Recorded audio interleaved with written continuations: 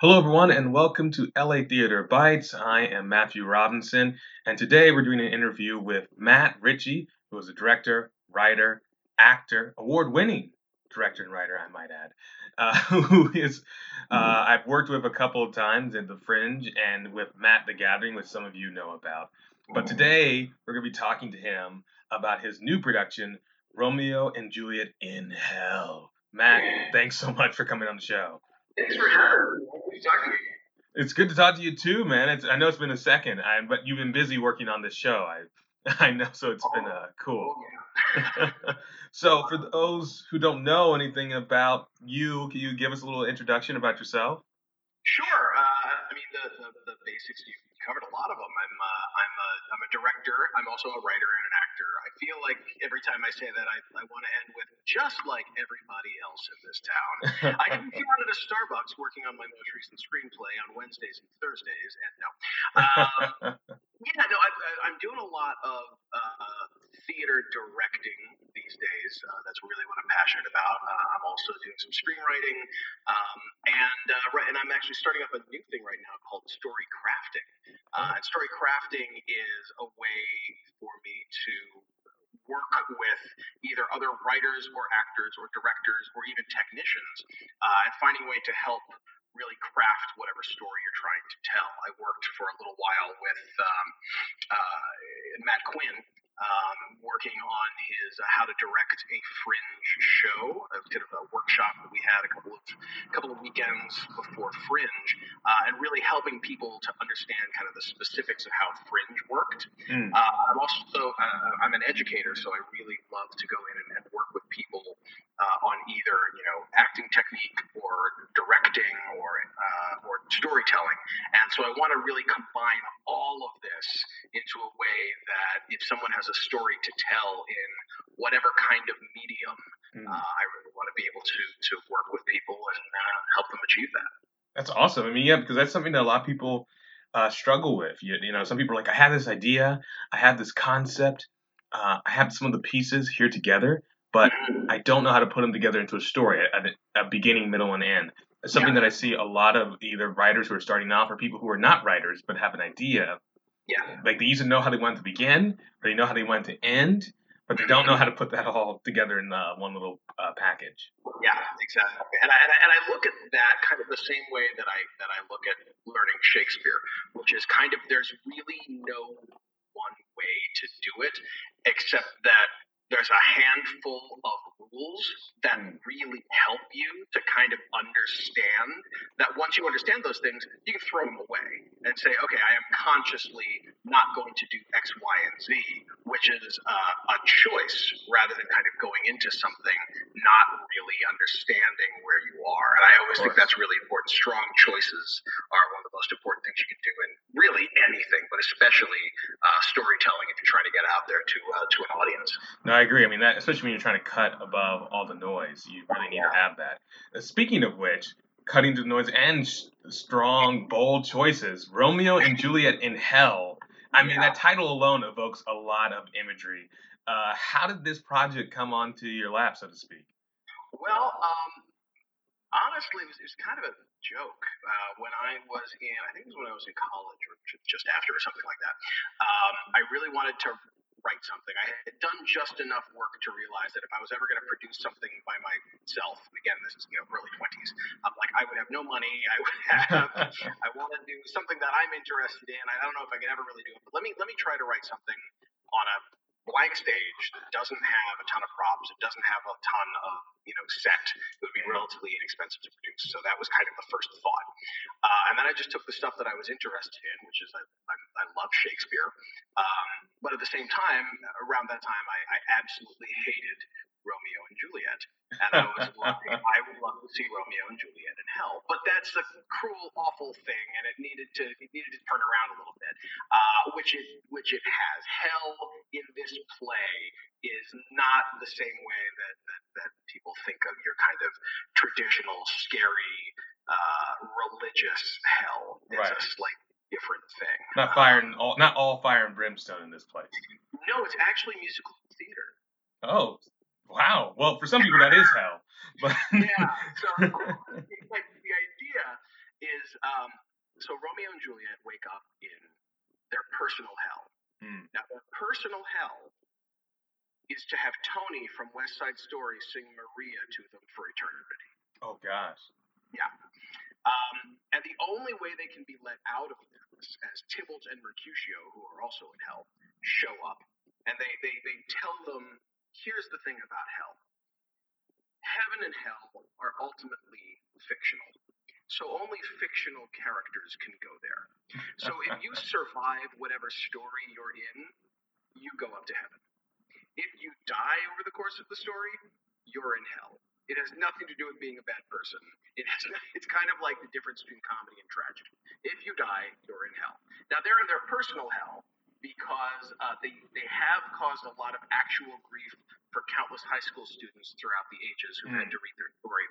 So in order to be let out of their personal hell, they have to watch the sins of their lives flash before their eyes, which means that all of Shakespeare's dead characters have to perform the play Romeo and Juliet.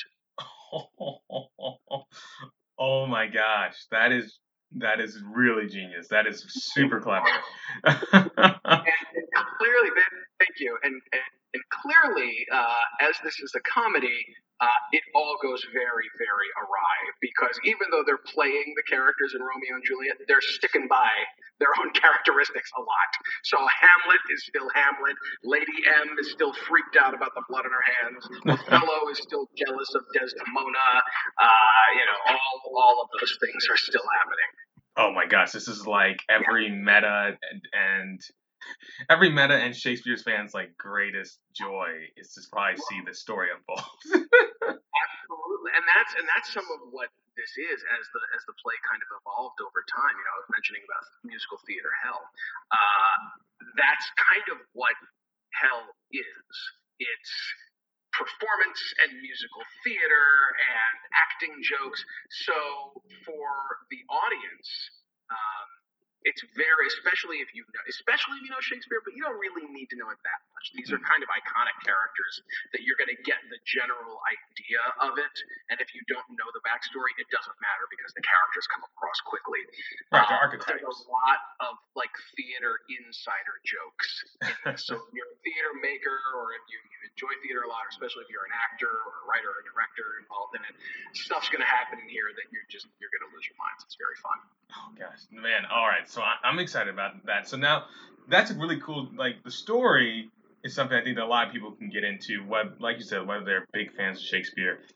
Casting for this, how did you pull this cast together? Because I'm sure that had to be pretty special. It was very, very cool. It was a very different thing than last time. This is the second time I've done the show. And the first time I did the show was actually my very first show at Fringe. And it went incredibly well. It was with probably half of a cast that I knew already personally and or had worked with. And then it was kind of, the general audition thing. This time around, I'm working with Force of Nature Productions, a small company out of North Hollywood, and Sebastian Munoz is the artistic director, and we've known one another kind of off and on for a little while, but we've really started to connect recently. And he said, "Hey, we should totally do a thing together." And so I sent him a couple of scripts, and this is the one that I think we both thought would be kind of easiest to do. And it was a mixture of, I didn't want to bring in anybody from the last production.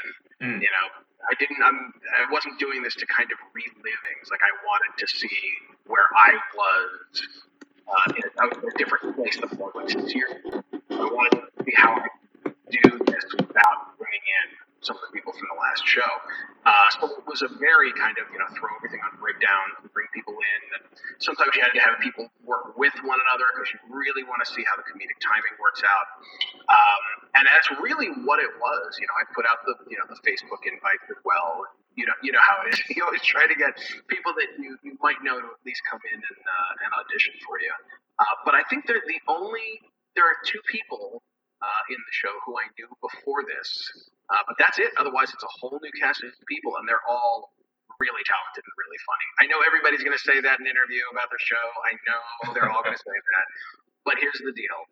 I've done this show already. I've read it and rewritten it a million times. I can recite it backward and forward, and they had me laughing hysterically the other day. So they're doing a great job. I highly recommend checking them out. No, I think that's a good point too. It's like, if you've seen it before, if you know, like, I know this part's funny, I know this part does well, and you bring in a cast, I mean, it's going to be different, but I mean, that's the point.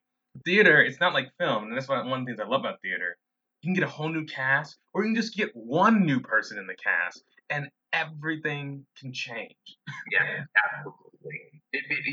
Sometimes the meaning almost sometimes changes, at least for certain people involved in the production. You can see totally different, angles on things, which is what's so great about it.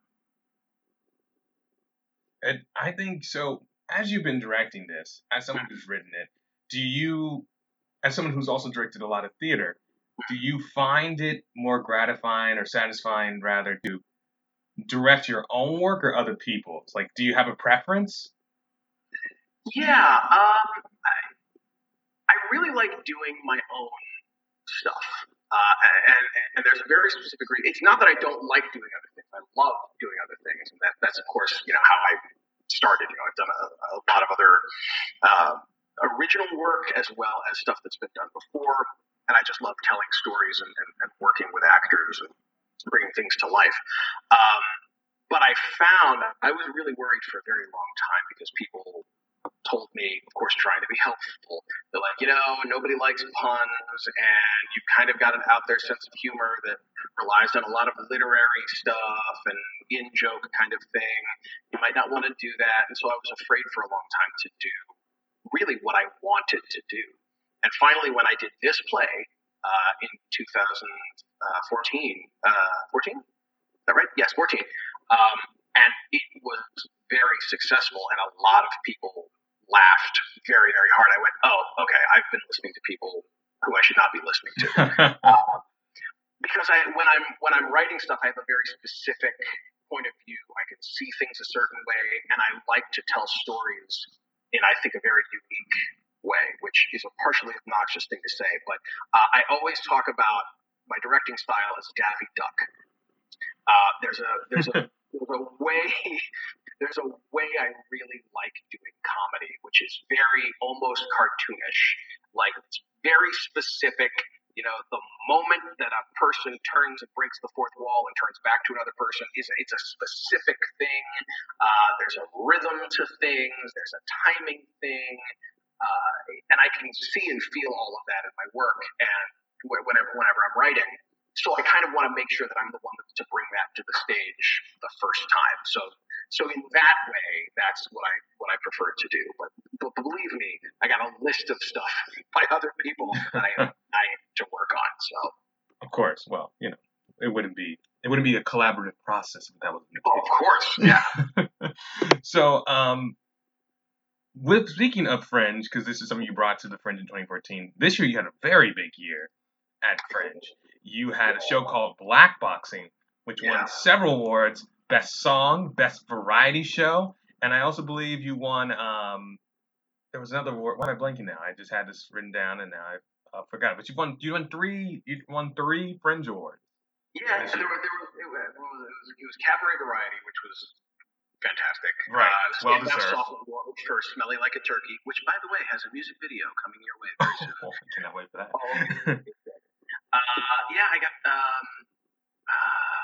I got a Spirit of the Fringe award from the Team Evolution. That's the one. I got what was the name of? Completely blanking on it right from We Played Pictures. Oh yes. Completely went out of my head, but it was lovely. Well, the Spirit one's one I wrote down. So you actually won 4. I undersold Black Boxing's award status. It was actually between 6 and 8. Oh wow. Some of them were presented on stage, and some of them were kind of like website awards and stuff that I got a plaque from one specific award that actually didn't award on the stage, but it was given to me later on. It was very, very nice. I'm very proud of that show. I'm glad everybody liked it, and more than awards, which are just lovely, and I love them, and this little statue guy is great. But I'm really glad people got it. That was the most important thing to me, because that was a show about, I was dealing with a lot of depression, and I hadn't been on stage in years, and so I don't know why I was the idiot who threw, like, I threw a bunch of money at Monica because I decided I wanted to do this idea of a guy fighting with his stage manager, and so I gave it to Monica at the end of last year, and then January, February rolls around, and I don't even have a script. So it was a little nuts. So the fact that it came off as well as it did, and that people understood and connected with the material, that's like the most important part. That people really got it. So everything else is a really great bonus. When you see the music video, that's an unbelievable bonus. But it still didn't have the best line in the entire Fringe, and that was from your show. No. See, now we're gonna think I paid you to be on this. No. I tell everybody that is probably the hardest that I laughed at Fringe. I'm not gonna give it away in case anybody else, but that, oh my god, yeah, officially, I wanted them to give away like a single line at Fringe Award, because I don't think I heard the next 5 minutes of your show. Thank you. That means a lot coming from you, like a man who literally had me like almost falling out of my chair when you were singing "Smelling Like a Turkey." And then, of course, Jim comes out, who plays the stage manager, and is also the stage manager. Like he's about to kick your butt.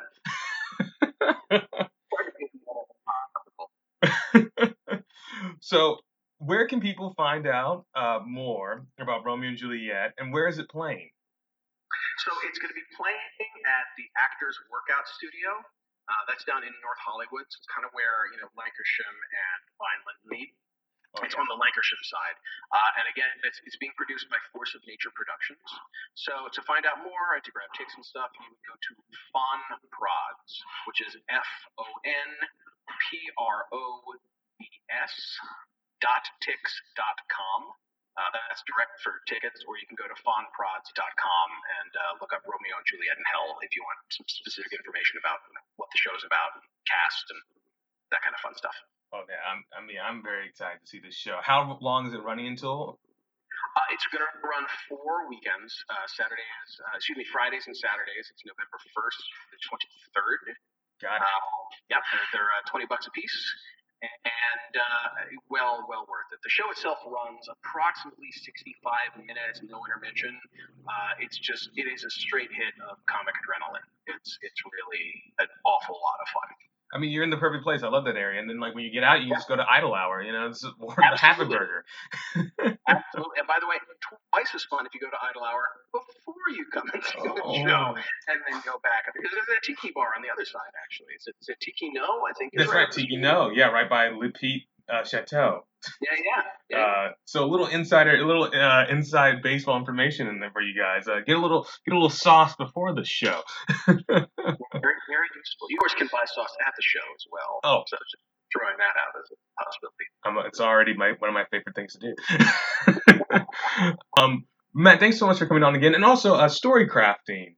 Yes, any one thing you want to tell people about that really quickly before we wrap up here.